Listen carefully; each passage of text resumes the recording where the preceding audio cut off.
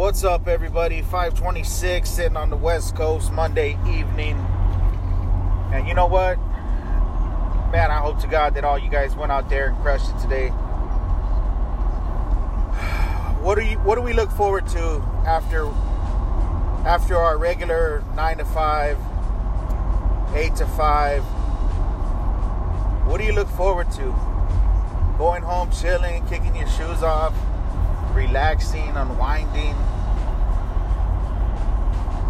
Or are you the type of person that once you leave your first job, you head straight to your second job?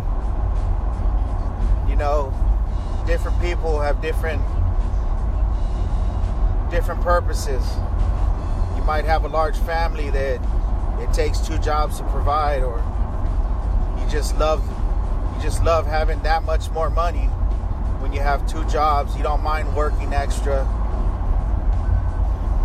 working hard at that, because leaving a first job to a second job, man, can be pretty tiring depending on the type of work you're doing. But aside from that, where's all my entrepreneurs that are out there trying to make things happen as soon as they get out of their first job? And I'm talking about the ones that are out there grinding, hustling, learning, educating themselves, street knowledge, going to college, getting an education. Obviously, it's for a better purpose. That's the reason we grind. If not, why else would we do it? Love what you do. Get out there and do it.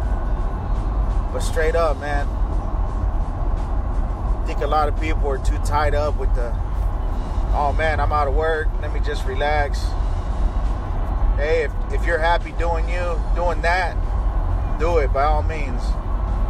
But there's people out there that are hungry as hell, man, and they want the next best thing.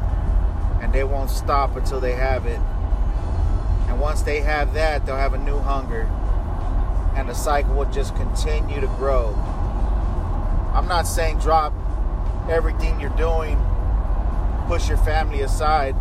We all got to make family time. The stuff I'm talking about is looking at the bigger picture. Not looking at the short gains, looking at the long gains. Where's that going to put you in 15 years, 20 years, 30 years? This real talk.